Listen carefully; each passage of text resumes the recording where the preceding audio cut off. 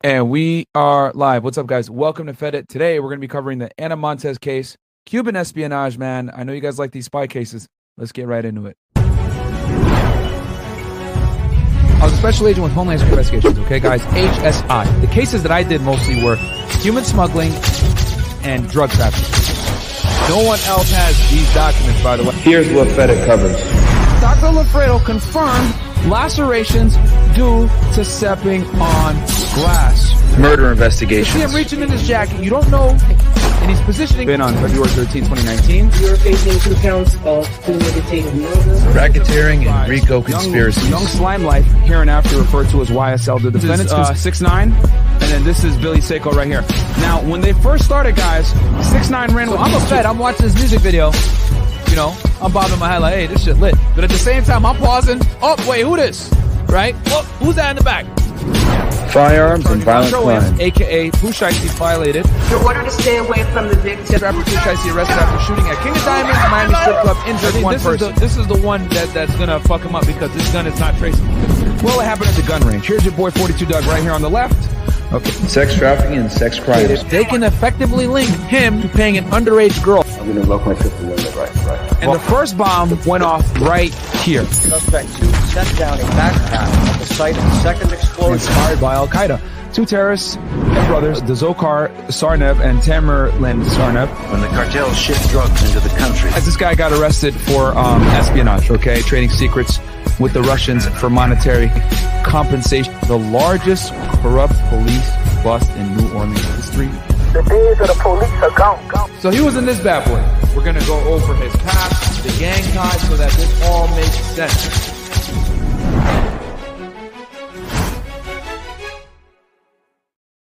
All right, and we are back. What's up, guys? Welcome to Fed It, man. I got my special guest with me. You guys have come to learn and love her at this point. Hello, it's me again, your favorite Venezuelan that can't speak English. I hate that nickname, by the way. Hi, guys. As I've been saying before, I've been reading your comments on the latest videos, so keep it up with the cases. We are going to do Ana Montes tonight, which is Cuban spy. Yes. And yeah, I don't know which one we're going to do next, but I'll be keeping it up with your comments to see like which one is the best case for the next episode, okay? Sorry, guys, I replugged in my soundboard because Chris's soundboard sucks. But yeah, man, long story short, guys, we're going to cover Ana Montes. This is a Cuban espionage case. I kind of sprung this one up on Angelica here. So she's like, her specialization is like, you know, serial killers and weirdos that like kill boyfriends. People with psychological problems, mostly. There you go. Yes. This lady might have. Well, you know what? You'll see right now in a second with this documentary. We're going to be reacting, guys, to a documentary in this thing. But before I get into that, real quick, want to let y'all know, Why Women Deserve Less is in stores right now. Okay, go ahead and get the book. Here's a hard copy version, the author's version, which Happy is why Valentine's it says Day for everybody.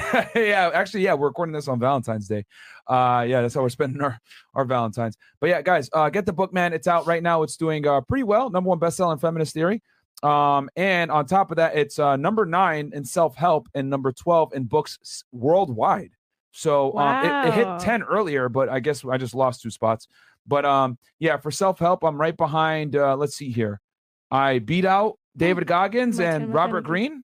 And I think I beat out, did I beat out Jordan Peterson? Yeah, I beat out Jordan Peterson too. Oh, so, I was going to buy that book. Which one? 12 Rules for Life? Yes. Yeah. I love Jordan Peterson. Yeah, shout out to him. He's a G. But yeah, as you guys can see here, pretty much these are the books that are ahead. I'm trying to get back into that top 10. Well, this is for self-help, but this is for the self-help thing. But let's go back to top, like these are all the bestseller books, period, right? So I'm number 12 right now. And that's not bad for first book ever and not really, you know, having that much of an author background. But yeah, beat out a couple of other well-known books. But yeah, these are the top books right now as of, technically it's January 15th at 2 a.m. So, well, wait, no, 2:25 a.m. So yeah, guys, we're burning that midnight oil for y'all. Yeah. And then let's see here. And then, yeah, and then obviously #1 in feminist theory, which is hilarious because, I got #1 and #2. Okay, down the market myself. I didn't even realize that. And then this book right here, Hoe Tactics, I guess this is like my antagonist right here. I'm teaching you how women deserve less, and over here they're teaching you how to be a 304 and get the most out of guys. So look, it's a battle of the sexes, man. But we're winning. Yeah, this book I think teaches you how to. Yeah, it says how to mind F a guy into whatever. So it is what it is. But yeah, guys, book is in stores now, man. Get it on Kindle and paperback. And then also I'm going to be releasing it on Audible very soon, probably next week while I'm in Dubai. We'll try to get it out there in Audible for you guys because Mo's editing it right now as we speak. And what else? And then I'll do a hardcover copy version of it soon. And then I'm also going to do signed ones with the hardcover. Okay, guys? So stay tuned for that. I got a bunch of messages from you guys saying, I want a hardcover version. So that's going to come very soon. And I'll sign a couple of those. Do you think people had already read it? Yeah, a bunch of people have read it already. Already? Yeah, it's only quick. I mean, no, it's 86 pages. So it's short because women deserve less, right? Exactly. Yeah, exactly. I know. So and it got some good reviews. I got some haters, of course, right? You're always going to have haters, but for the most part, 84 ratings, man. And it's at a 4.8 out of 5. So yeah, man, it's doing pretty well. Anyway, but guys, don't forget to like the video, subscribe to the channel. Now let's get into the documentary, right, with Ana Montes, guys. This is Declassified. This is a pretty good show. Angie, anything you want to say before we get into it? Not really. All right. I'm just I kind of a little out of my zone of comfort here, but it's time to get out that comfort zone. Yeah. We're not going to talk about crazies. We're going to talk about traders now. Yeah. You got to be diversified. I keep it up. All right, guys. Let's we're going to get into it right now with this documentary. Actually, real quick, before I even do the documentary, give you guys a little bit of background. Here is Ana Montes right here, okay? Ana Belén Montes, born February 28th, 1957, is a former American senior analyst at the Defense Intelligence Agency in the United States who spied on behalf of the Cuban government for 17 years, okay? So who is the DIA? This is who they are, guys. The Defense Intelligence Agency, a.k.a. the DIA, is an intelligence agency and combat support agency of the United States Department of Defense, specializing in defense and military intelligence. A component of the DoD and intelligence community, IC, DIA informs national, civilian, and defense policymakers about the military intentions and capabilities of foreign governments and non-state actors. It also provides intelligence assistance, integration, and coordination across uniform military service intelligence components, which remain structurally separate from the DIA. The agency's role encompasses the collection and analysis of military-related foreign, political, economic, industrial, geographic, and medical and health intelligence. DEI produces approximately 1/4 of all intelligence content that goes into the president's daily brief. So, guys, these dudes are pretty important and they're pretty big. There's 13 plus intelligence agencies, right? And these guys comprise of 25%. So these guys are right next to the big boys of NSA and CIA, okay? And they specialize on the military side. So now that you guys know what the DIA is and who Ana Montes is from a bird's eye view, let's get into the documentary. There was a Cuban agent with access to classified information, placing our entire nation's future at risk. The spy was almost certainly in our building. I think it's the betrayal that gets me. Like, how dare you? It's a sensitive time because we were launching a war. Our boys and girls in uniform are going to die because she stabbed him in the back.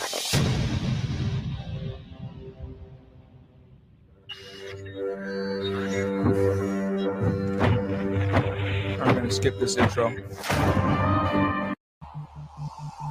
And the thing I like about this, guys, is these are cases that were typically like classified or had some kind of secret components to them. And then they, with this documentary, because it's relatively new, I think this is from like 2021, or they declassify some of the content so that we can get a more insider look into how the investigation was done. So this is one thing I like about this show. Almost every nation in the world spies. That's a fact. And when it comes to our biggest threats, guys, it's the Chinese, the Russians, the Cubans, and surprisingly, guys, the Mossad as well. And I learned that from Andrew Bustamante. I think you guys go back and watch the interview that I did with him on Fresh and Fit. He was a former CIA officer, and we talked about different intelligence capabilities of the different agencies, and he was of the different nations, excuse me. And he was saying how the Mossad is extremely underrated and will do whatever it takes to get ahead, which all I'm going to say is John F. Kennedy and them boys. which I'm going to bring Ryan Dawson on, and we're going to talk about that. Okay, and then we're also speaking of them boys, stealing nuclear secrets, all documented fact, by the way. We're going to talk about that with Ryan Dawson as well. I look forward to that. It's going to be really cool, guys. But anyway. But without me getting into that. And then also France has a very capable intelligence agency. And this is kind of how the world works, guys. Ever since after World War II, you got to understand that it's been a battle of proxy wars, intelligence agencies stealing secrets, stealing nuclear secrets, stealing proliferation secrets, and just getting an edge on other countries, because waging all-out war isn't really something that's done in today's day and age. Now, of course, you got the, Iraq war and what's going on in Ukraine, whatever. But these aren't full-fledged wars like World War I and World War II. Okay, the wars nowadays are far more covert. Most nations in the world spy against the United States. We are the number one target. There are at least 70, give or take 10, nations spying on the U.S. If you were to believe there are probably in excess of 100,000 foreign agents working in this country, that's not paranoia. That's a good guess. My name is Chris Simmons. I was a career intelligence officer with the Defense Intelligence Agency, where I headed counterintelligence analysis for the Americas team.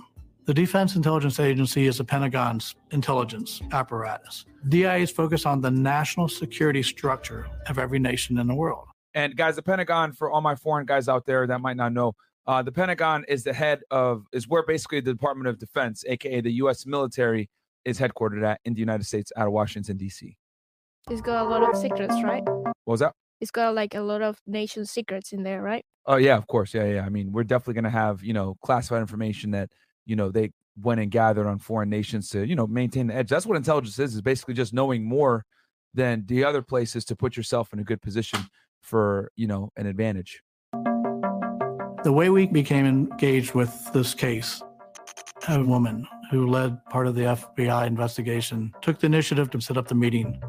The FBI explained. Okay, FBI guys, the FBI is the agency that is predominantly tasked with investigating any type of counterintelligence or espionage.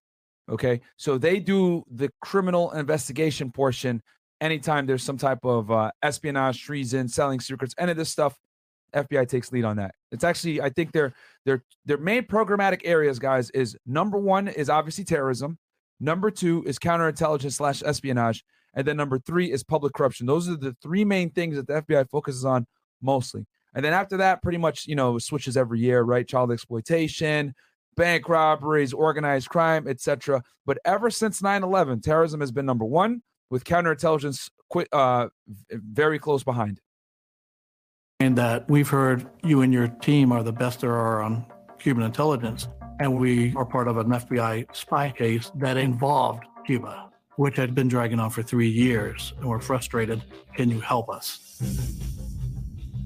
I was so concerned about the damage that this mole could have already inflicted and will continue to inflict that I immediately called Scott Carmichael. Scott Carmichael was head of our investigations side.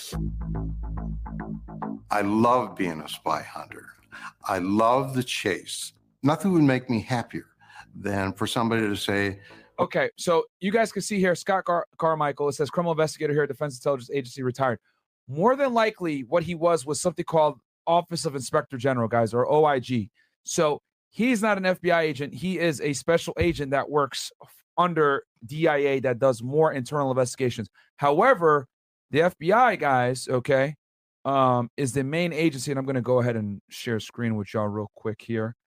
Well, Scott, so you guys can kind of get an idea here, because we got a lot of foreign people here that may or may not know. All right, so the FBI is the domestic agency, intelligence security service of the United States, and its principal law enforcement agency, okay? Operating under the jurisdiction of the United States Department of Justice. Oh, hold on. Is this not showing on screen? Oh, hold on. My bad, guys. If it's for some odd reason, it's like really, really enlarged. Why is it not? Oh, my bad. I'm looking at the wrong thing. Sorry, guys. Had a brain fart right there. Okay. Okay.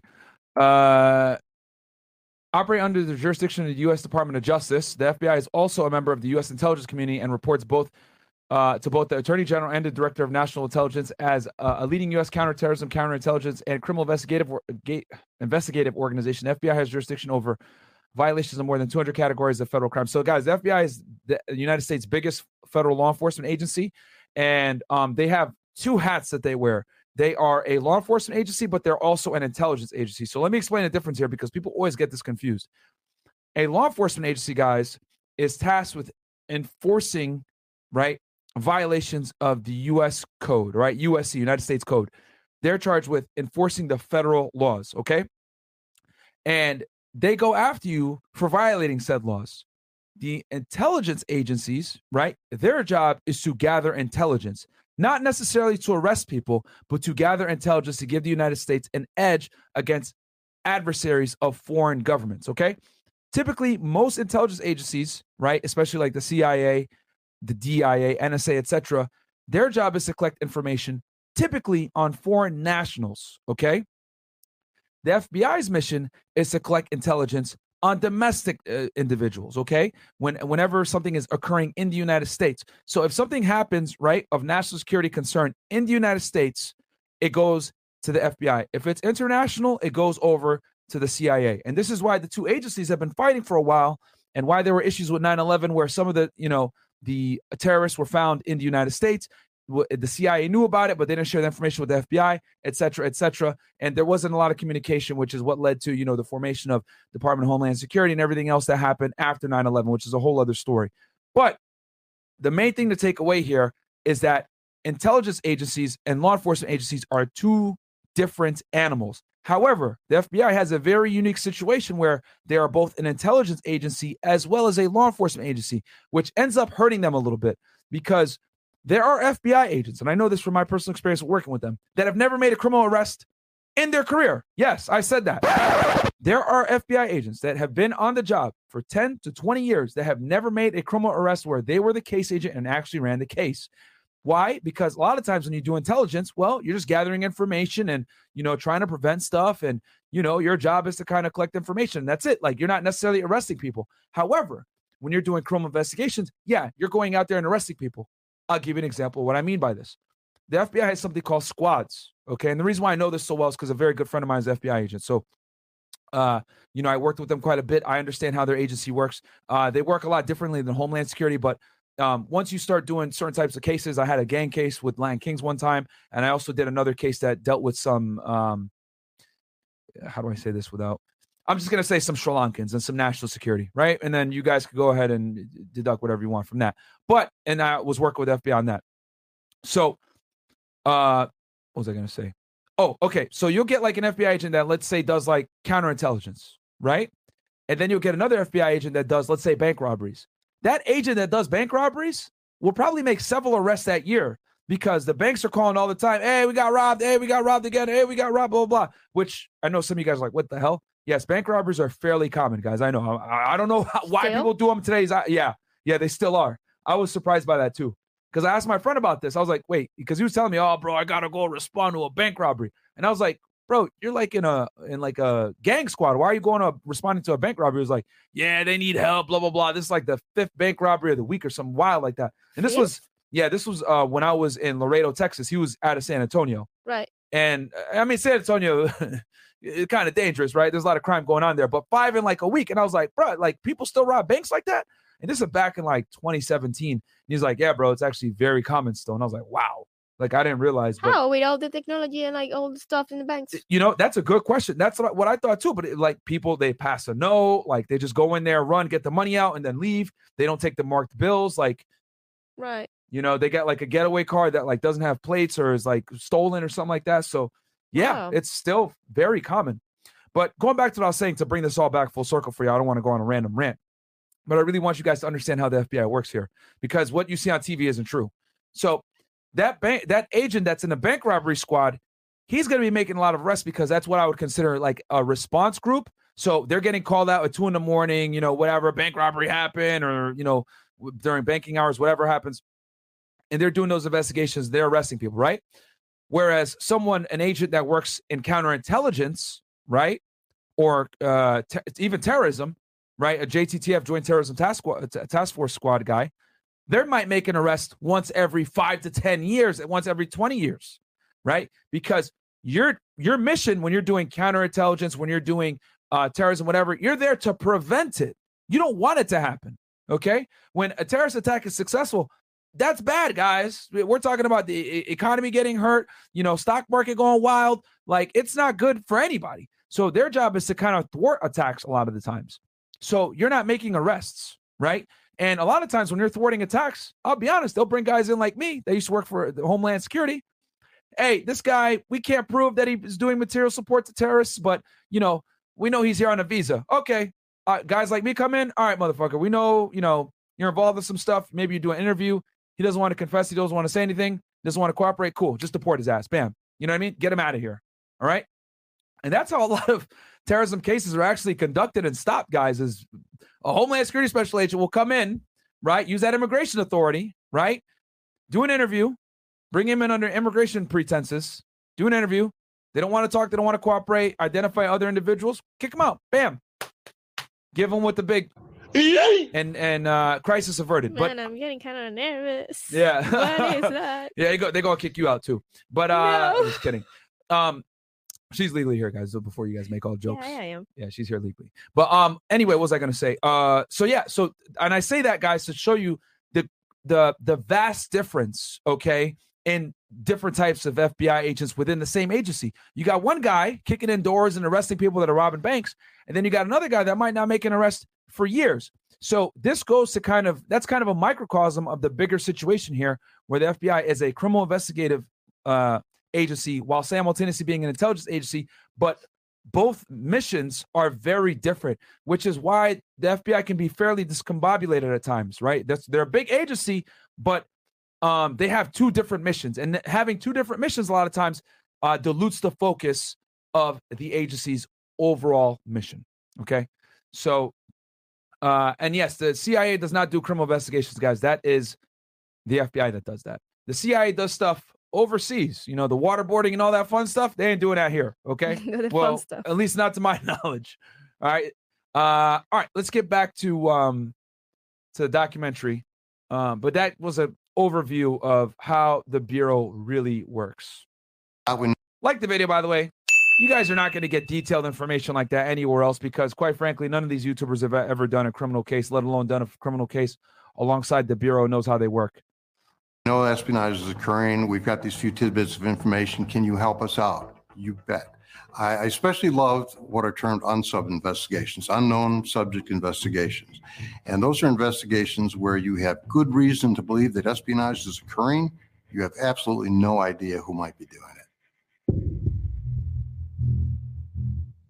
FBI was trying to identify a Cuban spy who was possibly in the D.C. area, and they knew a few tidbits of information about the spy, but they had no idea who this person was, where this person worked. Well, that's a problem, because what they were talking about is the possibility that there was a Cuban agent with access to classified information. And this is a problem, guys, because Cuba is a huge ally of who? Mother Russia. And as you guys know, we've had, issues with Russia for a very long time. I mean, most of the spies that we catch, a lot of the times, are typically from Russia or China, at least the most prolific ones. And vice versa. A lot of our spies get caught in their countries. Cuba does not pose a credible military threat to the United States. The real danger of Cuban intelligence operations is that the intelligence take is shared by Cuba with other countries. He shares information with Iran, China, Russia, even Venezuela, North Korea. Oh, your people. Your people. I knew it. What makes Cuba important is that it's the world's biggest intelligence trafficker. And I say that in the context of the sale or barter of U.S. secrets is now one of the central engines of the Cuban economy. Whether it's political secrets, economic secrets, military secrets, every country has interest in the United States and Cuba. And that's a good point, because Cuba is in a very good geographic location, right, to extract information from the United States, surreptitiously, of course, and then sell it to the United States' enemies. So you guys can see how much of a threat Cuba really is to the United States. Their ability to steal secrets, they outperform almost every nation in the world. The Cubans are so good for several reasons. At the start of the Cold War, the Russians and all the Warsaw Pact allies saw the Cubans as useful partners that would not draw attention like they would. The Russians, the Poles, every service in the world trained the Cubans. Cuba exploited the perception that they're not a threat because it lowers their cost of espionage, and it gets them more clients because situations that would be hard for the Chinese or Russians to do, Cuban agents can do easily.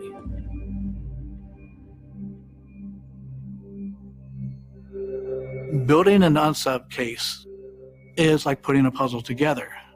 The challenge is you don't know what the puzzle looks like, and you don't know how many pieces there are. The FBI's case, they had 3 very distinct pieces of the puzzle.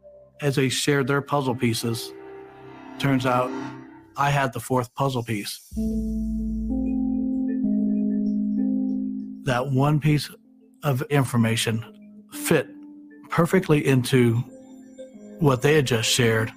And when we put it all together, I told them that the FBI is looking in the wrong place, because the unsub doing the 3 things you just shared, coupled with the 4th piece of the puzzle, there are probably 40 or 50 people that could do what your unsub can do.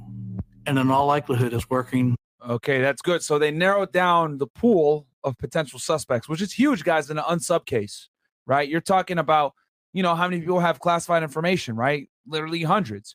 How many have information that can compromise the United States? So whenever you're able to whittle down the list, that's half the game when you do these types of unsub cases, which is typically how most espionage cases begin. Within the confines of the Defense Intelligence Agency, even more narrowly, Spy was almost certainly in our building. What was the information that the FBI had? What did they show you? The information that our colleagues shared with us remains classified to this day. I knew that was going to happen. Guys, let me tell y'all something. As a former government guy that used to work with the FBI and these intelligence agencies fairly often, these guys classify everything, right? When in doubt, it's classified, okay? Because you know that you ain't going to get in trouble if you just classify it. And the other thing, too, I want to make very clear to y'all, a lot of the time, classified information isn't classified because the information is actually like secret. It's classified because the way it was gathered is secrets. Let me make that distinction one more time for you. A lot of the time, guys, when information is classified, right, whether it's secret, confidential, top secret, SCI, whatever it is, it's not that the information in itself is secret. Most of the time, not all the time, but most of the time, it's because the way it was gathered reveals techniques and is going to compromise typically some source or some type of asset that we have, because that information is so narrowly given or so hard to come by, or it is so tightly tied to someone that if it gets out, it would immediately divulge who the source is or how it was gathered, which would hurt us. So the methodologies of how it was gathered is what they're trying to protect a lot of times, not the information in and of itself. Okay. So I want to make that distinction for you guys as well, because a lot of people don't know that. They think, oh my God, this is like really secret stuff. I mean, guys, I've seen stuff that's considered, oh my God, this is classified, whatever. And you're looking at it, you're like, bro, this is public knowledge. What the hell? But, but it's because it was gathered a certain way that they had to keep it that way. Right. Because it would. And the other thing too, I want to say for y'all too, as a guy that did criminal investigations versus like doing, counterintelligence or these types of classified cases, they're very overrated, right? I don't want to be a jerk or anything or a party pooper, but the reality is you can't use classified information in criminal investigations. You can't, okay? Because anything that goes into a criminal case is discoverable, and things that are discoverable, guess what? They need to be declassified because before they could be discoverable, right? So if you're going to make a case criminal, you have to work through declassifying everything in the investigation to make sure, because you're going to have to give it to some defense attorney, right? He don't have a clearance. It's going to go to a judge. A lot of times they don't have clearances, right? Typically, the only people that have a clearance in the investigation is the case agent, sometimes the AUSA, right? If it's a national security case, typically the AUSA will have a clearance, but not all AUSAs have clearances. The AUSA is the federal prosecutor, by the way, guys. So the reason why a lot of these like CI cases or whatever never see the light of day in a courtroom is because it's classified, and classified material can't go into a criminal investigation. It's useless, right? Which is why myself, I typically never use classified information. I stayed away from it. I remember I had one national security case. It was actually right before I left the HSI. And it was a case I was telling you about with the Sri Lankans. I had a co-case agent, right? So this is more advanced stuff for y'all, but I'm going to give you guys some sauce here. So whenever you have a case that has a national security nexus, you want a primary case agent, and then you want someone who you call a taint agent, okay? And the primary case agent, he's the one that's doing everything in the light, okay? He's writing the reports, he's writing the affidavits, he's trying to stay away from the classified information, etc. It was very transparent. He's the more transparent one because the case is going to have to see the light of day in the courtroom, right? Right. Then your co-case agent or someone else, right, in your squad, they'll go ahead and they'll look at all the classified stuff, right? And they'll also help you with the investigation. But the thing is, right, is that as the case agent, you don't want to know the classified stuff. And I'll tell you why here in a second. You want them to go, the co-case agent, to go figure out all the classified stuff for you and kind of point you in the direction of, hey, maybe you want to look here, blah, blah, blah, all that type of thing. And the reason why, guys, is because if they put you right on the stand or whatever and ask you questions, well, you can't lie, okay? So it's better for you a lot of the times from a liability standpoint to just not know, right, the classified information, because you can't talk about it, right? And if they call the other agent in, hey, I need you to testify, he can just go on there and be like, well, it's classified. I can't, sorry, can't disclose it. Kind of like secrets, like the less they had to be known, the more compromised you can be knowing them. Yeah, absolutely. So that's one way to get around it. There's many other investigative strategies to do this, guys, whenever you're doing national security cases or whatever. Or the other route is you could just declassify everything, right? You could go through the process of actually declassifying the information so you could put it in a courtroom. But sometimes that's not feasible. So having a taint agent is another tactic that you can use. And having taint agents is a tactic that can be used for cases like this that, you know, have classified information, or in the Trump case, for example, cases that have attorney privilege information. And attorney-client privilege information is like any information where the potential defendant is talking to their attorney, right? So in that case, what they ended up doing was they had the case agent and his squad go in and do the search, right? And then a taint squad went in, right, that wasn't involved in that investigation necessarily. And anything that was dealt with that had attorney-client privilege, they dealt with that. And they went through and filtered what was attorney-client privilege and what was not. And then they gave the stuff that was not over to the case agent. And the reason why they do that is so that the case agent isn't tainted. He doesn't see any of that stuff. So if he's called to the stand or whatever, he doesn't know. Okay. And then if they do need to go ahead and figure that stuff out, they can call the agents that were from the taint team, right, that saw the privileged information, and it can't be used against Donald Trump, right, in that case. Same thing with classified information. So taint teams is kind of a strategy. I'm getting in the weeds here for y'all, but I'm explaining this so you guys can kind of understand how these types of sensitive investigations where you got attorney-client privilege or national security information or classified information, whatever it may be, how it typically works, right? Because I've done them. I know, right? So like the video, because you guys aren't going to get that level of detail anywhere else on the internet. And subscribe, of course. Yeah, subscribe to the channel as well. And then also, check out Angie on Instagram, guys. So Angelica with 2 A's at the end. Right? Yeah, that's So Angelica with 2 A's at the end, right? Yeah, it is. But please don't send dick pics or weird comments. I've been receiving like weird comments. Okay. Man, these people. Fair enough. You guys better not be simping. Get that book, Why Women Deserve Less. You better not be simping. All right? I'm going to roast you. All right, let's get back into it, guys. Reveal some of our methods that the Cubans aren't yet aware of. He said it for me. See, it wasn't the information that was classified in itself. It reveals the methodologies on how they gathered it. Some of the methods and systems that the DIA employs to collect information about other countries' activities are so sophisticated And that's why espionage is so dangerous, because if you tell other countries, hey, the United States is able to do this, they will then guard against that. And of course, that degrades our ability to collect information that our warfighters need in the event that they go to war with some country. That's the problem. For most of the years that I worked for DIA, I was the senior counterintelligence investigator. So if anybody was engaging in espionage in the agency on my watch, that was an affront to me. I hate that. I think it's the betrayal that gets me. Like, how dare you?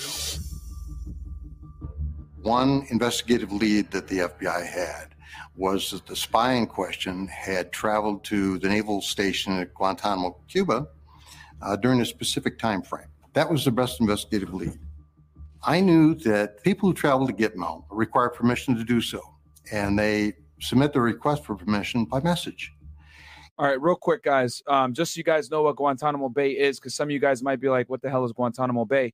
Guantanamo Bay, and they've been talking about closing this place down forever, and it's still open. I remember Obama campaigned saying that. But here's Guantanamo Bay, guys. The Guantanamo Bay detention camp is a United States military prison located within Guantanamo Bay Naval Base, also referred to as Guantanamo, Gitmo, and Gitmo on the coast of Guantanamo Bay in Cuba. Of the roughly 780 people detained there since January 2002 when the military prison first opened after the September 11th attacks, 737 have been transferred elsewhere, 34 remain there, and 9 have died while in custody. Okay, this is a very controversial prison. 60 Minutes Australia did a whole take on Guantanamo Bay, but they don't want to say it, bro, but this is where they basically hold terrorists. All right, straight up, this is where they hold terrorists. The guy that orchestrated the 9/11 attacks, KSM, Khalid Sheikh Mohammed, this guy right here. Okay. And at this point, 9/11 is burned into my head because I did so much research for it. And I'm aware of obviously the official story and the unofficial story. But this guy right here, Khalid Sheikh Mohammed, also known as by 50 other pseudonyms. Sheikh Mohammed, yep, is a Pakistani Islamist militant held by the United States at the Guantanamo Bay detention camp under terrorism charges.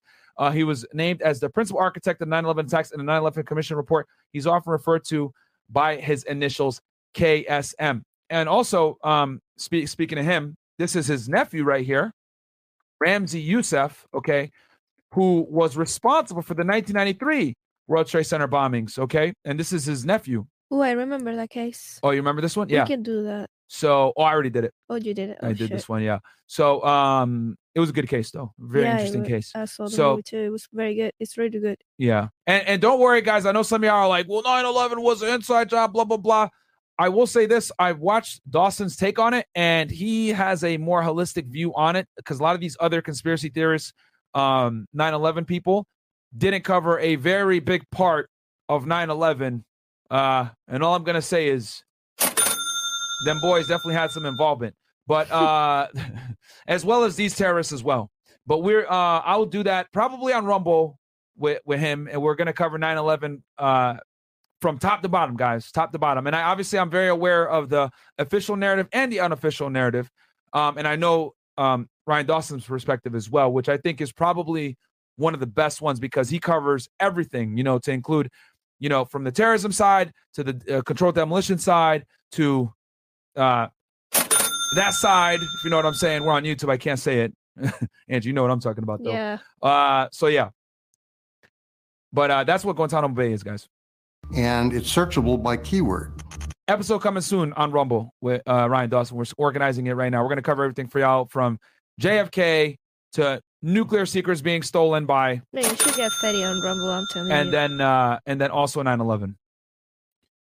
It only took me. Yeah, we probably should do Fetty on Rumble at some point. Moments to submit my query, and the system produced a hit file, a list of messages, about 100 of them that matched the parameters of my search. And so I started hitting my function key very quickly just to see if I would recognize names. And the 20th one,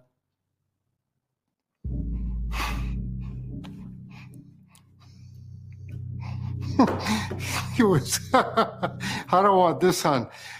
It was very, very emotional.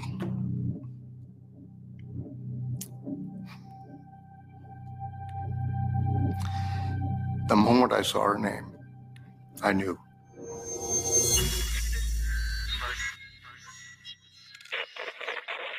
Now, I know some of you guys are probably like, well, why is he crying? Like, why does he care? Blah, blah, blah. A lot of the times, guys, when you work in the government, you really start to build really strong bonds and formations with the people that you work with. You get to know their families. You get to know them. You get to know what they do in their personal time. So anytime like a government employee that is suspected of some kind of misconduct or wrongdoing, or in this case, the worst of crimes, treason, selling secrets to an enemy, right, which is what she's about to be suspected of, you guys are going to see here in a second, everyone is in shock, right? And it's like, oh man, wow. So that is quite shocking. What was that? It's quite shocking though, because on the documentary that I was watching on the way here, they said that this guy said that Ana Montes was very reserved. She was very like to work and that's it. Yeah, she was a good worker. Yeah, she was, and that's why another reason why it shocks people. And I'll tell you guys this: I know agents that got arrested for like misconduct, and you never see it coming, dude. You never see it coming, right? You never see it happening. Like I worked with a guy in Laredo. Wow, going back in history. I worked with a guy in Laredo who's a good guy, man. You can actually, I won't say his name for now, but either way, he ended up getting arrested later on. It's all public information. You can literally look it up. He ended up getting arrested for stealing people's identities to gamble. He had a gambling problem. And what? I was shocked. Yeah. Yeah, the guy was gamble? He had a gambling problem. Yeah. Yeah, so the guy was former Border Patrol, worked for North Carolina Sheriff's Office, right? And Sheriff's Office out in North Carolina. He ended up becoming an HSI special agent, right? So he had been on law enforcement for like 10 or 15 years, got on the job with us. And next thing I know, right, when I'm here in Miami as an agent, I find out that he gets arrested by the FBI for like stealing dead people's identities. And he dead people's identities, yeah. Dead people. Yeah. What? And the reason why he did that was so that he can open credit lines on their names to get money to gamble. Yeah. Crazy. Wow. Crazy. I was literally shocked. I was like, what I spent hours with this dude. We used to he used to help me with my cases. I remember we used to go and respond at 2-3 o'clock in the morning. Anytime there was a case, he helped me with like, because I was he helped me with writing reports. That was like when I was a brand new agent. Was a work partner, like, yeah, he taught me a lot. So right, because he was a task force officer at the time, and then he ended up becoming a special agent after I went to Miami. So it was because he was a task force officer with Border Patrol working for HSI. Then he became an agent when I went to Miami, and then I heard that he got jammed up like 4 years later after a year, like 2 or 3 years after I left. So that's crazy. What a coincidence. People will say that this girl, it was the same. Like nobody will imagine that she was a spy. Yeah. And I know, because like some people might say like, oh yeah, this is all for a show or whatever. No, guys, it really does hit deep sometimes. Like you think you know someone, and then you spend hours with this individual. You meet their family. You go to the barbecues. You hang out with them. You get to know them. You know their children. Your kids go to school together. You know what I mean? Like you build these formations. Then you find out that they're a criminal, or you find out something. It's that you don't believe it. It sends shockwaves throughout the entire agency. Everyone is talking. Right. That's crazy. So, they were Hannah Montana all the time, like double life and everything. Exactly. And that's what it is. Like the shock and the betrayal is really like the biggest thing. Yeah, so of course. So and I felt that. So I understand where he's coming from with like the shock. And then to be suspected of a crime like treason, holy.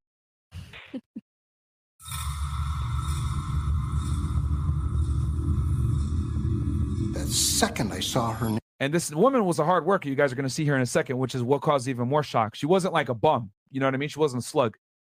Name, Ana Montes. I said, oh, shit. Because I knew that Ana at that time was the Queen of Cuba. She was the senior Cuba analyst in the entire U.S. intelligence community. So she had access to a lot of information. Ana Montes had probably more time invested in the study of political and military affairs regarding Cuba than anybody else. Ana's security clearance was top secret with access to special intelligence. This stuff is so extraordinarily sensitive that only a handful of people would be given access to. Yeah, guys. So she had a clearance that is pretty much at top level stuff. Like literally top level stuff. We're talking about only a handful of people, right? Like he's saying right now, have access to it. And even more so, you need like an extreme need to know to be able to even get read into this type of information. Someone in an honest position could cause exceptionally grave damage to our collective security, and she could do that in a moment, which means a greater possibility that our warfighters, who are our boys and girls, will die. That's why this is not a game. I actually went into shock. And remember, guys, DIA is responsible for military intelligence. So he's not kidding around when he says that there's grave consequences when you're releasing information like this, because it literally releases where positions might be held, where bases might be, covert operations that are occurring. Like, this is very bad, okay? Very, very bad. And it compromises U.S. soldiers abroad. At that moment, I realized I'm the only guy outside of Havana who knew that Ana Montes was a major spy.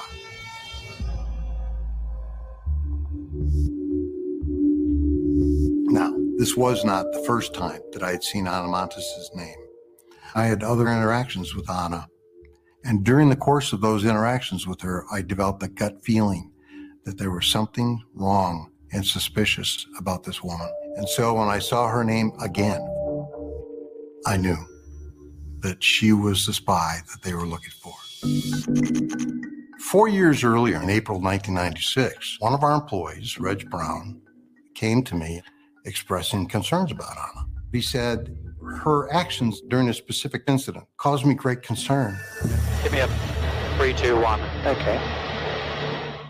Ladies and gentlemen, I have just been briefed. That Clinton era, if you guys know what I'm saying. Good old days. I did not have sex with that woman. By the National Security Advisor on the shooting down today of 2 American civilian airplanes by Cuban military aircraft.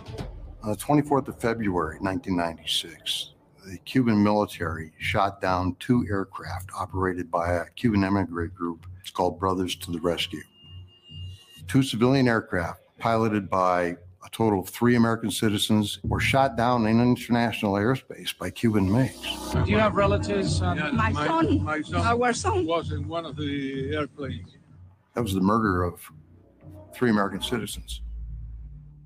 Now, in response to the shoot down, the United States government scrambled to figure out what had happened and how we might respond. One of the first people that the Pentagon called in as an expert to advise them was Ana Montes. Well, that's not good. You're about to have a spy brief the president of the top brass? Bomba God! In that circumstance, when the Pentagon calls you in, you must stay in place until you are dismissed. It doesn't matter how long. If you're in there for 2 months, you stay there until our senior military leaders no longer have a need for your expertise. Reg Brown called the Pentagon shortly after 8 p.m. that night just to ask Ana a question, but she left, and he thought, well, that's odd. Reg thought that her actions in leaving the Pentagon early was suspicious. Yeah, she ran out of there and gave those secrets right to the Cubans, guys. That's how deep espionage can run sometimes, guys, and that's why there's such serious punishments for it. Literally, this woman is briefing people that could influence world wars. The president, his team, terrible. And these are some of the the level of reach and circumstance that can come into play when you're dealing with a spy that has a lot of access and a high security clearance, and is a subject matter expert in the place that they're stationed in and selling secrets from.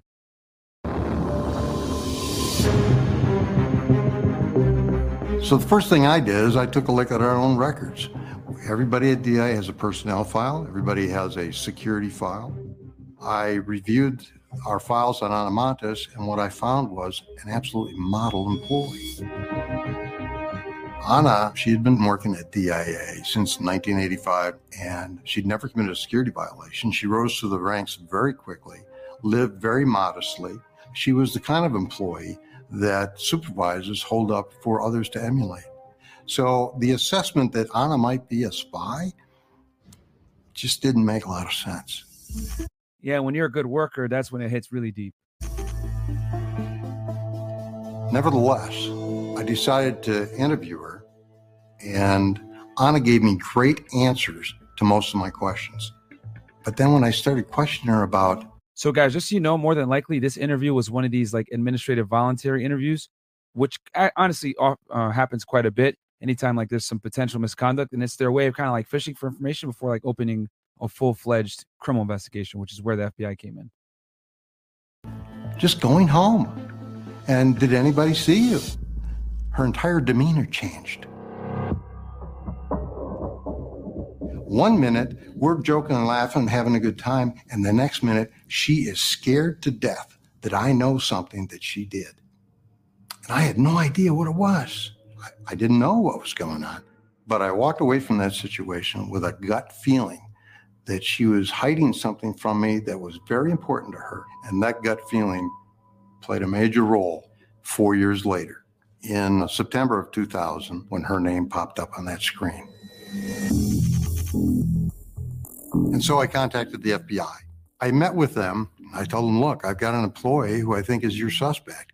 The FBI had yet additional data that they were employing to measure suspects, new information which I had not previously possessed. And I refer to it as a template. Anna Montes did not match up against that template at all. The FBI told me that, well, on the basis of this information alone, I can eliminate your employee as a suspect in this case. And they obviously had a lot of confidence in the validity of this new information. They used it as a trump card on me.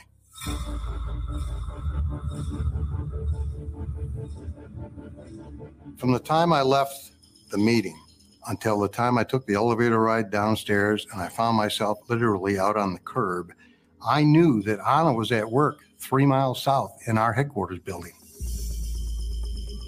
I could just picture her in my mind's eye, because that woman was in my building, pulling this crap on my watch, placing our entire nation's future. Yeah, as an OIG guy, like it's kind of embarrassing to have someone in the building that's kind of like under your jurisdiction for any type of administrative or even criminal conduct doing this stuff.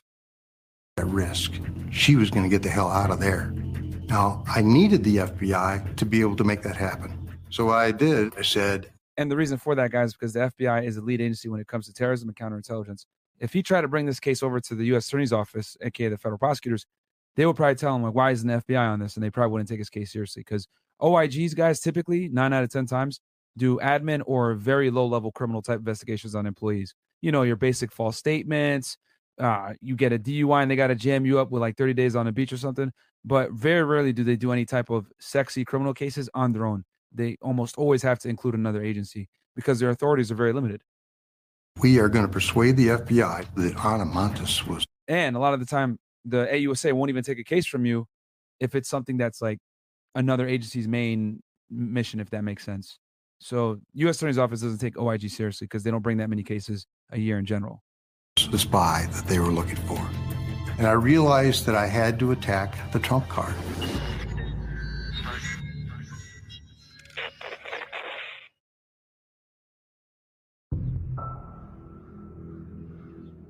The next morning, on a Saturday, the 14th of October of 2000, I got up.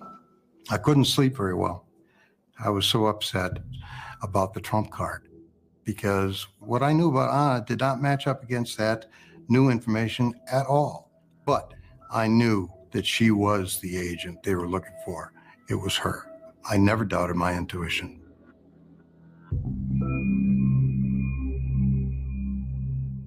The next day, I spent most of the day examining their trump card. And I discovered something. I discovered a pattern that I recognized from something that I learned in an 8th grade statistics math class. And my math instructor told us, if you ever see this pattern, you need to understand that the fix is in. Somebody is manipulating the data in order to get the outcome that you're looking at. And I saw a pattern which I knew could never occur in a random world. Can't happen. it had to be the Cubans. The FBI was using a trump card that was being manipulated. They didn't know it. And so at that moment, I realized that I had cracked the trump card. I wrote up an 8-page memo, and the next morning, I faxed that 8-page memo to the FBI. About an hour later, the FBI case agent, Steve McCoy, called me. And the first thing he said was, Scott, I think we've gotten off on the wrong foot. Talk about a change your heart. And FBI does that all the time, man. Unless you can help them, they don't mess with you, man.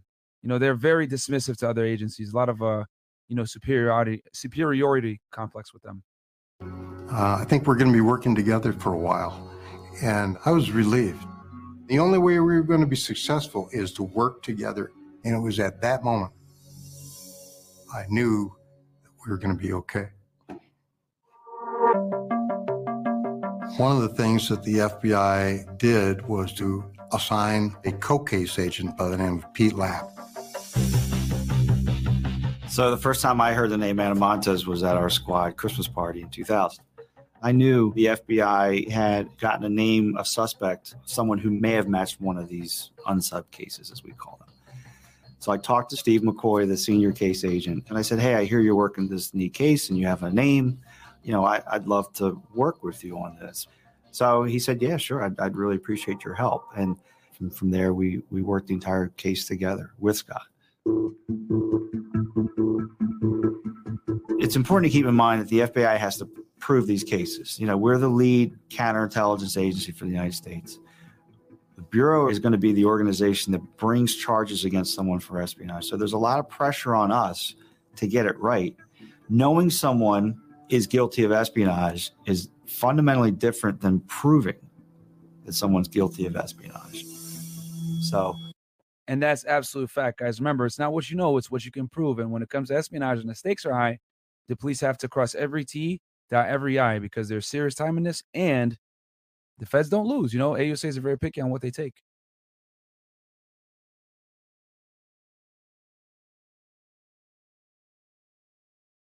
Let's validate Scott's claim that she's an agent of a foreign power, and in fact, who we're looking for.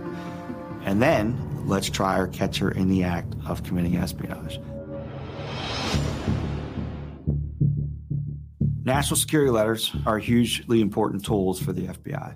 So a national security letter is a letter that's issued by the FBI that compels financial institutions, credit institutions, telephone companies to relinquish critical information.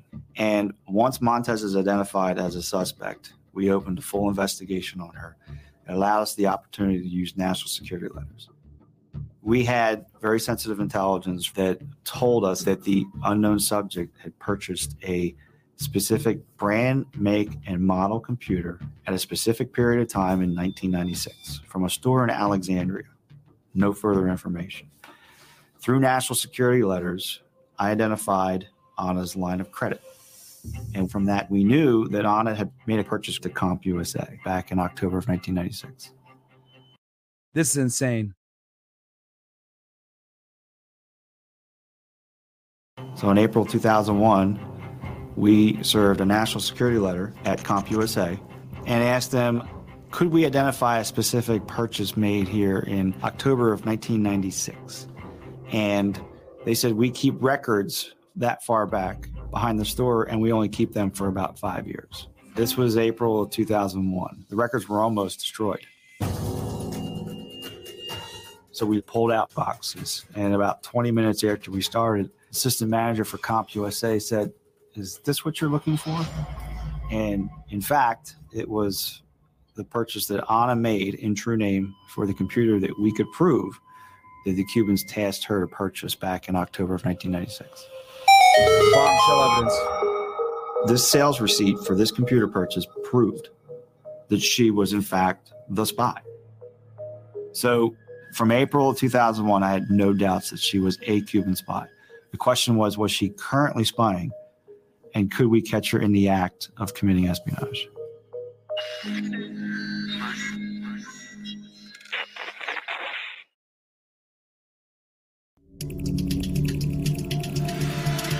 This sales receipt for this computer purchase proved that she was, in fact, the spy. Ana Montes officially became the prime suspect of the unknown subject investigation. Now it's just a matter of proving her, catching her in the act of committing espionage.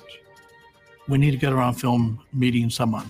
Uploading intelligence secrets, passing an encrypted thumb drive, that's the ultimate threshold. Court-worthy evidence that will convict a spy. At this point, guys, they're doing 24/7 surveillance, wiretapping all her stuff. This is a huge effort. And if you guys have covered some of my other espionage type cases, breakdowns, as soon as they figure out who the person is, it's 24/7. Everything's tapped. You need like literally round-the-clock agents. And doing 24/7 surveillance, guys, is extremely time-consuming, labor-intensive, and quite frankly, you need to do an effective 24-hour surveillance on someone to this level. You probably need at least 20 to 30 guys on the team, rotating in like 8-hour shifts. So it ain't no joke when you're following someone around that much. So one of the especially someone like this, and you guys are going to see why it's hard in a second. First things we did was request physical surveillance resources on her. We had a lot to do, And physical surveillance, guys, is your traditional, sitting outside the house, following her into a mall in like plain clothes. Like that's like standard physical surveillance, old-fashioned police work. FBI put cameras in her cubicle and microphones and tapper phones and all that sort of. Then electronic surveillance is anything with phones, wiretaps, email, pen registers, all that stuff is electronic. Remember, this is 2001, so they're using some pretty sophisticated equipment for back then. We started doing significant physical surveillance on Montes, identifying her patterns of behavior. What was her routine? So watching Ana Montes, we saw that, for example, she would leave her home on Sundays at a precise time, go to the local metro, get on, go several stops, get off, walk, stop at locations, wait 60 seconds, go somewhere else, wait 90 seconds. Very methodical, things that a normal person doesn't. So from a tradecraft standpoint, you knew something was afoot. When her shoe seemingly came untied and she stopped and tied it, was she really tying her shoe? Or was she doing counter surveillance or signaling someone? Over the next several months, the surveillance team told us, we've got a pattern now. She's leaving work at particular times. She's following a route. Here's the route. She's going into drugstores. But she doesn't come out with the bag. So what's she doing in the stores? Turns out she was using the payphones.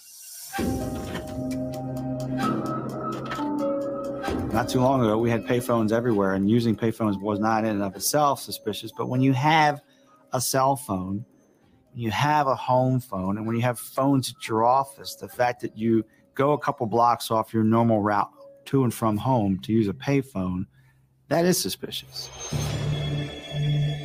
Once we did the legal paperwork to get the records from the payphone, we saw that she was calling pagers in New York City, and those particular numbers we knew were associated with Cuban espionage. And our suspicions were that she was punching in codes. And this is very interesting how they did this. 3 or 4 digits. So we knew she was communicating with a pager. She was sending signals that told us she was still active. So we saw her making all these payphone calls, the timing of which corresponded with encrypted high-frequency messages being transmitted to the D.C. area from Cuba. Even before Montes was identified as a suspect, we knew that the Cubans were communicating to their agents via high-frequency messages that would have been picked up using a shortwave radio.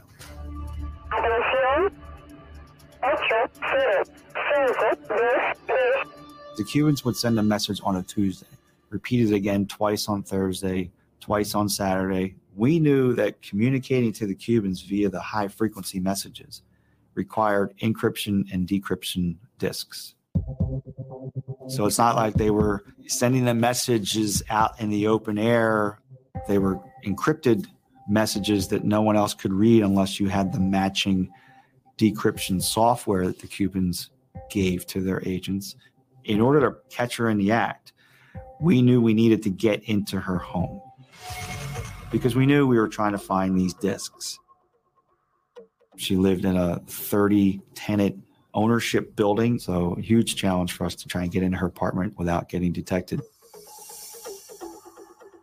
Our surveillance of her taught us that she had a boyfriend, and her boyfriend lived out of town in Florida. And her traveling to visit her boyfriend Memorial Day weekend 2000 gave us a long opportunity to get into her apartment covertly to do a physical search.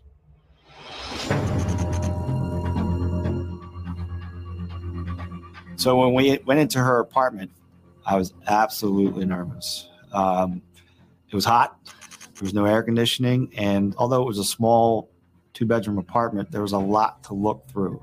The risk of getting caught doing this is tremendous. And that's the last thing you want to do is compromise the investigation by someone coming home too early or someone, watering the plants when you didn't plan on them doing that.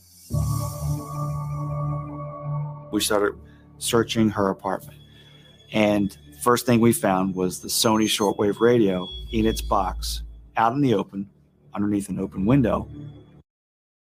Gotcha, bitch! And then we found the Toshiba laptop computer that the Cubans had tasked her to purchase. Holy. So our computer experts made a copy of the computer, a hard drive, so that we could forensically analyze it and see what was on it. But she wasn't that careful, though. So Ana Montes, as she had... And you're going to see how long she had been doing it. Had received and sent reports out to the Cubans, had tried to delete what was on her computer. But in the deleted space of her computer, we found almost 11 pages of single-spaced text in English and Spanish. And in that text, we found national defense information that Montes gave to the Cubans that was classified. Shit. Bomba card! That was a hugely successful covert search. But we had not found the discs. If we could find the discs that the Cubans had given her, we'd be able to read her encrypted messages while she was getting them and hopefully then know what the messages were between her and the...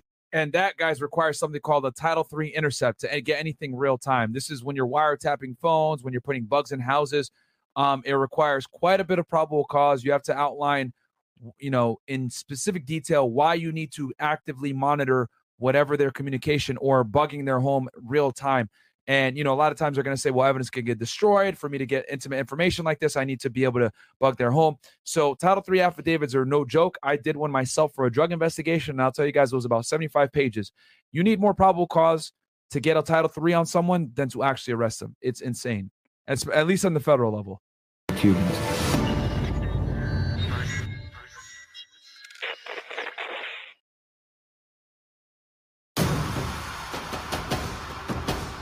We had made a copy and found the communication between her and the Cubans on the computer. We found the shortwave radio. We saw her making all these payphone calls. And we knew we had a strong case, but we felt that we had to find these discs. We really needed that concrete proof that took away any shadow of doubt from anybody that Montes is guilty of espionage. The FBI speculated that perhaps she was keeping this data on her person. And the reason they couldn't find it is because she was carrying it around with her all the time, perhaps in her purse. The objective was to get to her purse, search it, and get that purse back without either Ana or any of her coworkers having even a suspicion that something unusual had occurred. So we came up with a plan to separate her from the purse. We had insider access to Ana Montes' daily life. So what occurred to us is we could create a fake meeting that she would have to attend. We gave her a major speaking assignment, which meant that she would be visible to everybody. And psychologically, it just wouldn't look good for her to have a purse sitting on top of her materials. So we scheduled that briefing for 9 o'clock in the morning because we wanted to make sure that Ana had had time to settle in at work by 8 o'clock to put her purse into a drawer so she would just secure it.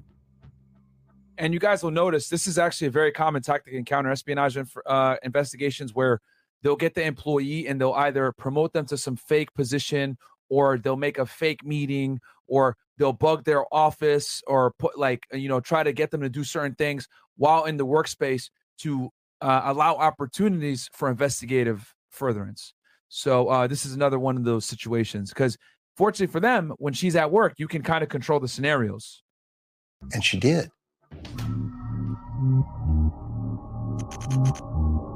All the attendees were at the meeting, prepared to do a good hour and a half discussion of this very important issue.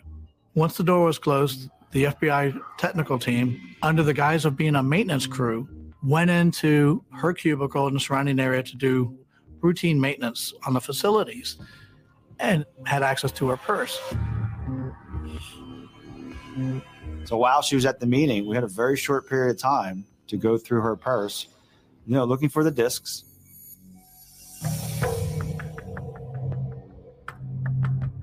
It was a typical woman's purse, had cosmetics and wallets and just had a lot of purse type stuff in there. Purse type stuff.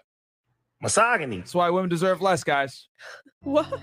So we looked and searched in and couldn't find the discs there. So we couldn't find exactly what we were looking for, but we did find something. Inside Anna's purse, the FBI found a sheet with a matrix, which was crypto material, which Anna employed when she communicated with the Cubans via pagers. And that was exactly what we were looking for, to determine what the message was between her and Cuban intelligence.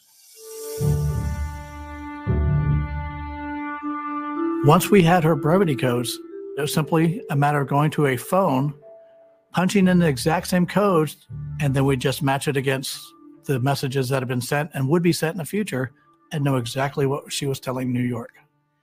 It told us at the time that she did not perceive herself in danger, and it was setting up the future meetings to meet with her case officer or spy handler, which was every second week. If we could get her meeting with a spy handler, we know we would get her convicted and put her in prison. She had the potential to be one of America's most dangerous spies.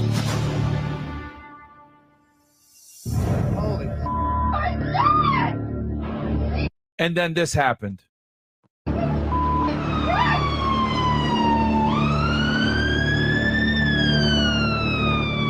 I was sitting in my boss's office, I think, in a commercial office building in Northern Virginia, about a mile up from the Pentagon, when 9/11 occurred. How old were you when it happened? I was 11 years old when 9/11 happened.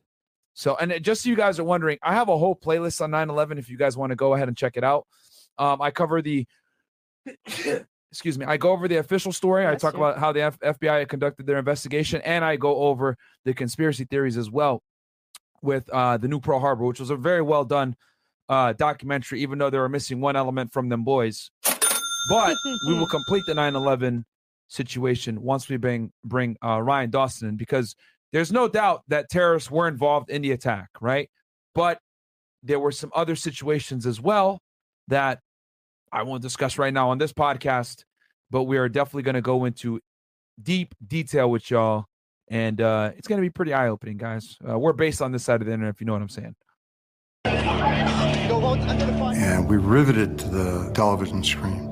We understood that this was a terrorist attack and that it was significant. I sat in there for another 20 minutes or so, and I saw a puff of smoke to my right.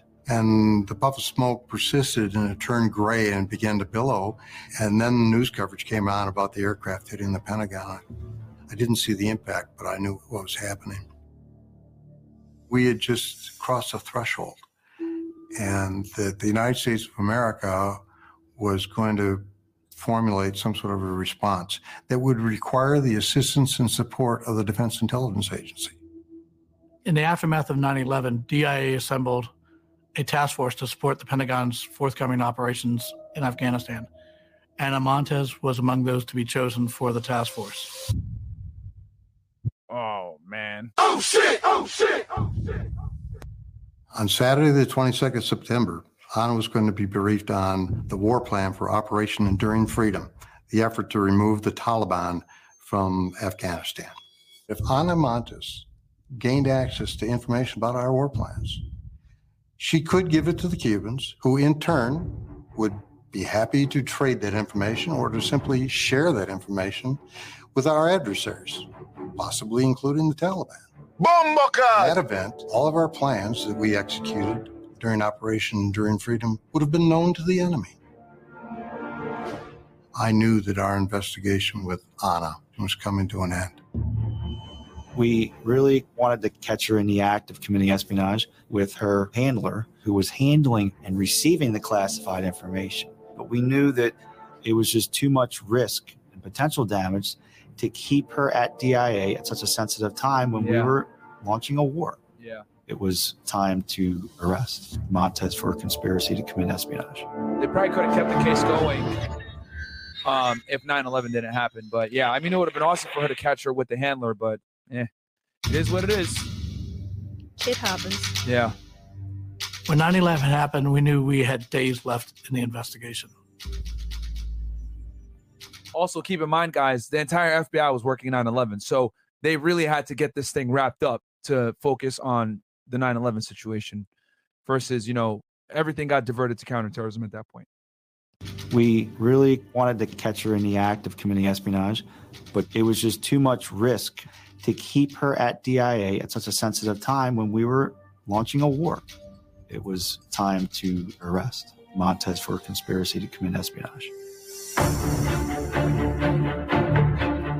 The FBI decided they'd like to effect the arrest over in our building.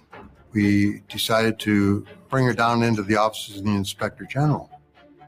So we were going to arrest her at work, but we still wanted to try and get her to make some incriminating statements. If we could get her to say things about her espionage in an interview before she's arrested, that'd be a good thing for the prosecution. We started our interview, talked to her about the scenario that wasn't true, that there was a defector that came out from the Cuban intelligence service, and he talked about a penetration of the U.S. government. And quickly into this pretext, Anna had this interesting physiological reaction.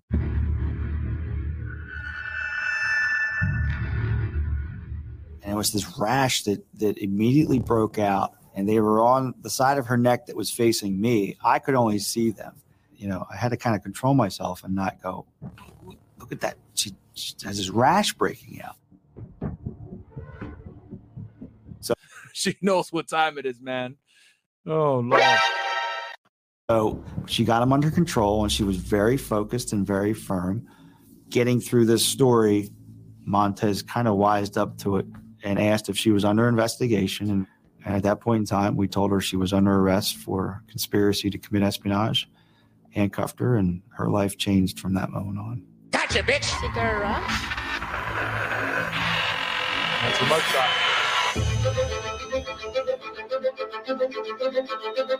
Pete came out of the conference room with Anna. She was in handcuffs, and I saw them walking down the corridor, if you will, towards me. She was almost standing in front of me, and she never looked at me. I doubt that she had any real idea as to what role I might have played in her capture. Yeah, he was the one that actually brought the focus back on her, so shout out to him. The FBI doubted him, but he got it. We're pleased to announce this morning that 45-year-old Anna Belen Montes pled guilty to a one-count indictment charging her with conspiracy to commit espionage. Today's guilty plea is a result of a plea agreement between Ms. Montes and the United States that will require Ms. Montes to fully cooperate with law enforcement by providing information relating to all criminal and/or intelligence activities of which she has knowledge. As part of the plea agreement, she got 25 years for espionage. Yes. And in exchange for that, she agreed to be fully debriefed by the FBI and the rest of the intelligence community. So that means the CIA came in there, DIA people came in there, everybody came in there to ask questions. So, that because normally, guys, for a charge like this, you can get life and or death, right? A life sentence and or like the death penalty. So for her to get 25 years was pretty good given the crime.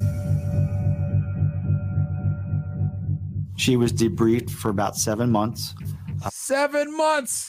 Exhaustively, probably 3 times a week, 5 or 6 hours That goes to show how much information she really had. a day. During Anna's debriefing, they took her from the earliest days in 1985 when she started. Holy, bro. She was going way back in time. She was selling secrets since Scarface. All the way up to the day of arrest. What did you learn? We learned she betrayed us in El Salvador, compromised all of our military operations in Central America throughout 5 years of the secret war during the 1980s. And think, here was a woman that would literally sit across the table from special forces teams going downrange and pretend to be their friend, and then as soon as the meeting is over, contact her Cuban handlers and say, you have another special forces team going on to El Salvador. They'll be at this location on these dates. Good luck. Happy hunting. That's crazy, bro. That's crazy. Imagine how many people probably died because of the information that she provided to the adversaries. I'm convinced she willfully and intentionally took every action she could to get Americans killed in combat. It should make us all enraged. People from the intelligence community. I know some of you guys hate the government and don't trust the government and everything like that. And that's cool. That's nothing wrong with not trusting the government. I get it. You should question everything. But what I will say is, I don't want our soldiers dying. Okay. You don't have to like the government, but hey, I don't want our soldiers dying. So to me, I look at it like this is unacceptable. And this is why I have such a personal issue with espionage, treason, people that sell secrets, right? I know people are like, oh, well, Snowden did the right thing. He's providing information, to the people. He's a whistleblower, etc. Okay, I get that. And then people are like, oh, Julian Assange, he's a truth speaker, blah, blah, blah. He's talking about all the injustices. Okay, understandable. I can see that perspective. But I look at it from the perspective of our soldiers. I'm always pro-soldiers first. So if soldiers die because guys want to be whistleblowers, I say fuck the whistleblowers. My guys might not like me saying that, but I don't want guys, right, that enlist in the military, that go out to fight and protect your rights and mine, dying. I don't want a kid that's 18 years old that loves his country, serving his country, to die because some dude wants to increase his WikiLeaks page. Call that controversial, whatever it may be, but I'm pro-soldier first. Every individual that she met from the U.S. government, if they were going to Cuba covertly, she identified who they were and what their true mission was versus what their stated mission was. A lot of the information she shared will remain classified to the American public. And isn't that ironic that information that you cannot read was read in Beijing, Moscow, Tehran, Cuba? Holy shit. There's no way, even in 6 months of daily, all-day interrogations, you're not going to get everything that a career spy did in 16 years. We will never fully know the damage that she did to the United States.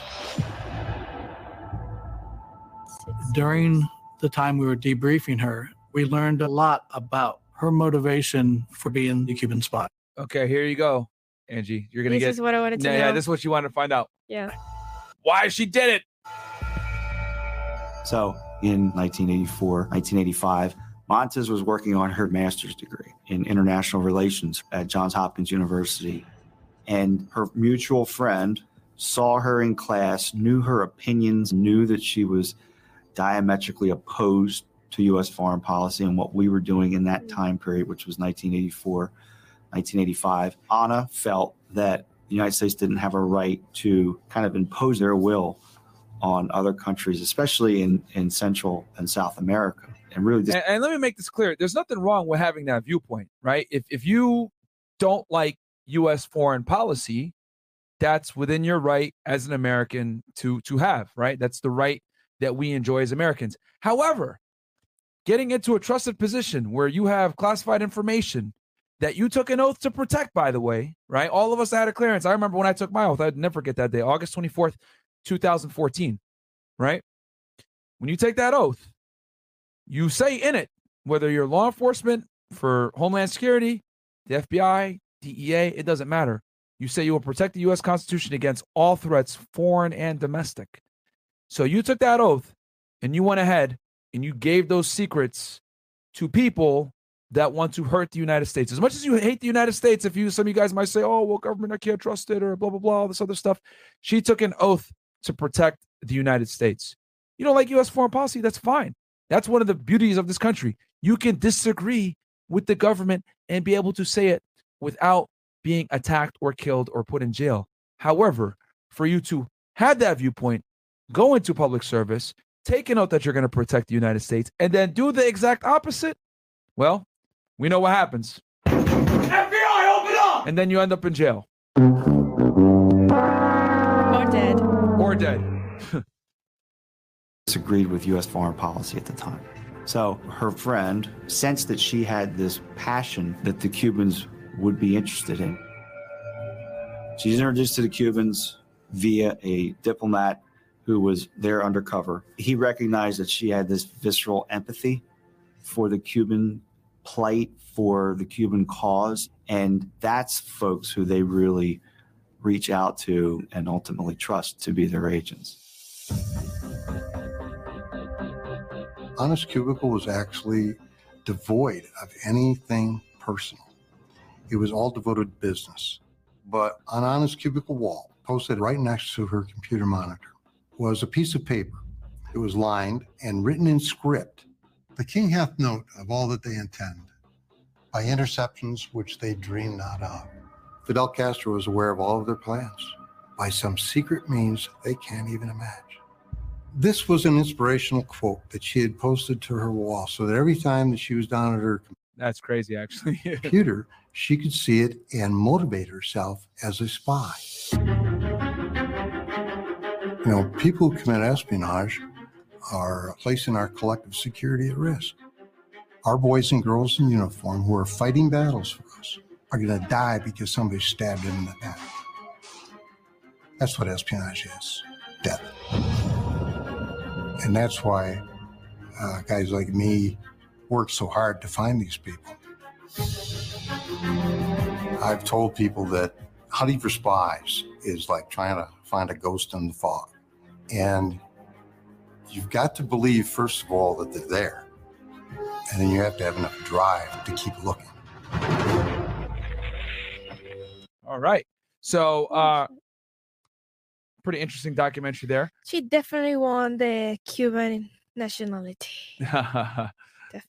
So yeah, this is her, guys, right? Like you said, this is the FBI press release 10 days after 9/11 attacks. The FBI arrested a 44-year-old woman named Ana Belén Montes. She didn't have anything to do with it, as you guys know. We covered in the documentary, but this was the FBI press release. Here's the affidavit, guys, right, from Stephen McCoy, the case agent, who sadly enough wasn't involved in this documentary. They had his co-case agent, the other guy. But this right here, the first paragraph, I'll tell you guys this all the time. This is like where they talk about their training experience. He goes, I'm a special agent of the FBI and have been so employed for 20 years. This guy was veteran. More than likely, the reason why is because he was retired and probably they couldn't find him. Because at this point in 2001, he had already been on the job for 20 years. I'm currently assigned to the Washington field office to a squad, and that's what the FBI calls their groups, responsible for counterintelligence relating to Cuba. I've been working in the counterintelligence field for approximately 15 years and have worked specifically on counterintelligence matters involving Cuba for the last 12. As a result of my experience in counterintelligence investigations and foreign counterintelligence training, I'm familiar with the strategy, tactics, methods, tradecraft, and techniques of the Cuban Foreign Intelligence Services and its agents. And then he goes into, what he wants to search, right? Then he gives the background. Ana Belén is a United States citizen born in Nuremberg, Germany, blah, blah, blah. And then he goes into all the facts here, okay? And, right, and this is all the probable cause, which you guys kind of heard throughout the documentary, so I won't bore you with the details. But this is what a criminal complaint looks like. And a criminal complaint, guys, you filed affidavit, right? Which this is what the affidavit is. And then this is in support of something, of in this case, an arrest warrant and search warrant, right? This is like the meat of your, your case, right? This is where all the facts are. And then the judge signs it, and then you go ahead and you get an arrest warrant, you get a search warrant, and you're able to execute what you need to get done, right? And then now, guys, you guys are probably wondering, well, is she now? Ana Montes, former top spy, says she will live in Puerto Rico. And just so you guys know, she got released. January 8th. She was released on January 6th, 2023. Okay. Having been released, she will be monitored, including her internet usage, for 5 years. Montes will not be allowed to contact foreign agents or work for the U.S. government without permission. She's currently living in Puerto Rico and continues to speak out against U.S. sanctions against Cuba.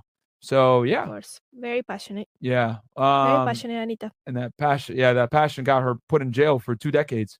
Now look at her, holy goddamn. Does she have any remorse though? Probably I'd like not. to know that. Probably not. She said that she owned it to the people of Cuba. Did she say that? Yeah, apparently. I heard it on the other documentary that I was watching. So it's crazy though. You know, I went to Cuba in 2010. Oh, did you? Okay. Yeah. Well, how was that? They hate us over there, don't they? Not really. Like Cuban people. I mean the government, not the people. Well, yeah, the government, of course. People hate their government there. Honestly, well, you see a lot of Cubans here love America. Yeah, like, you know what I've noticed? The Cubans that hate America a lot of the time, or sorry, that love America are like capitalists. Like they were like entrepreneurs and high earners in Cuba, and they came here so that they can like pursue the dream. But like a lot of people that love Cuba, because there's a good amount of people that actually love Cuba, right? We in America, we kind of like put a lot of propaganda, like Cuba's a terrible country and people hate Cuba and they're so poor and terrible. Cuba, guys, I don't know if y'all noticed, they have one of the best medical care in the world. Yeah. I didn't know that. Yeah. I actually like went and looked it up and I was like, wow, like they have some of the best facilities.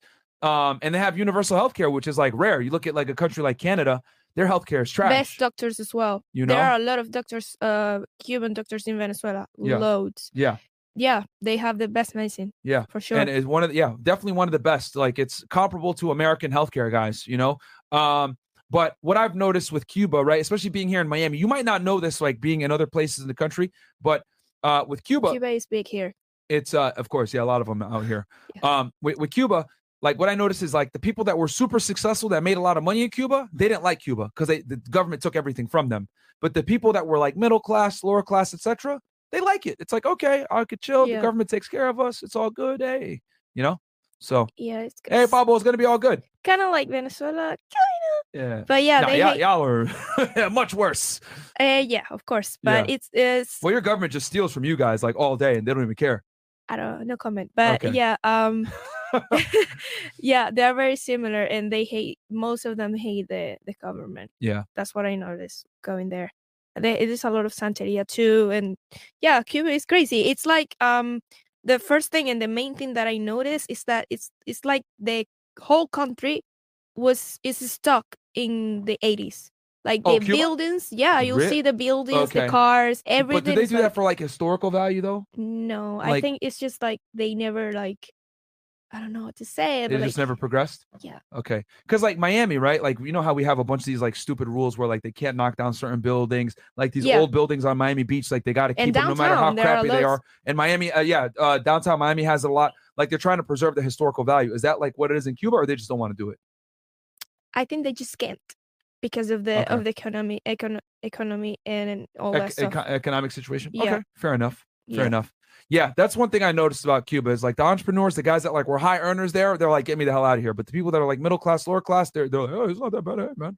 Just chilling. Yeah. So, but yeah, what were your thoughts on the documentary? What are your final thoughts on this, Angie? Man, I just really wanted to know why she did it. It's crazy because I would think that she was Cuban and she fell out because she owned it to the country that she was born in and whatever, but she was not. And it's like, it was all merely for passion. And just making me think like people like they didn't talk about how much money she made, which is kind of strange. We might get in another documentary or something if we like research a little bit more. I'm gonna search it real fast. Give me 1 second, guys. Right. I'm gonna search how much that is kind of weird how I just want to say that people like this that are very passionate about their I don't know, motives and whatever, patience, they are very dangerous if you think of. Because I've known people like this in my country that will like hate the government and all that stuff. Most of us hate the government, of course, for like very obvious reasons. But you'll meet a lot of people like that they are very passionate about the hate or like on another, I don't know, man. It's like crazy. It's like they're dangerous. Very dangerous because they can get to do things like this and they can kill a lot of people just because of fucking information. It's insane. Yeah, I can't even find it how much she made. I don't think she had to have gotten paid something. That must be classified as well. Yeah, that might be. Yeah, I guess so. But yeah, I can't find it anywhere. But I mean, all the other spies, I know how much they made. So she might have not made that much.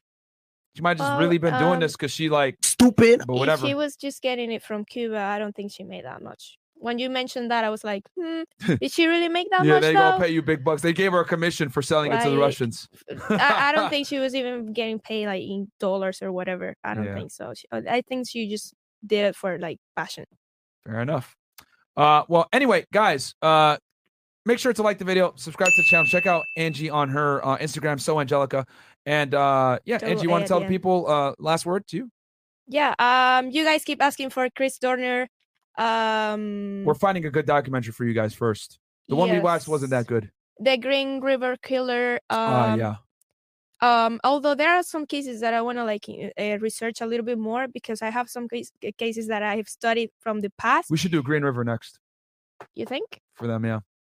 We can do that. A lot of people have been asking for Lorena Bobbitt, John Bobbitt. I don't know much about that case, so I'll have to research it.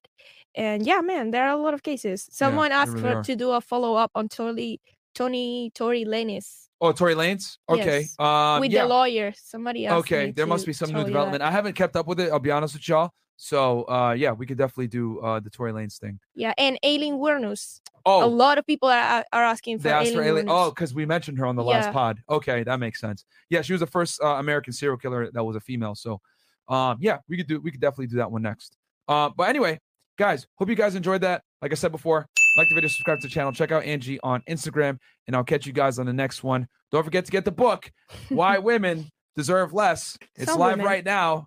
Amazon bestseller, by the way. We're #1 in feminist theory, which is absolutely hilarious.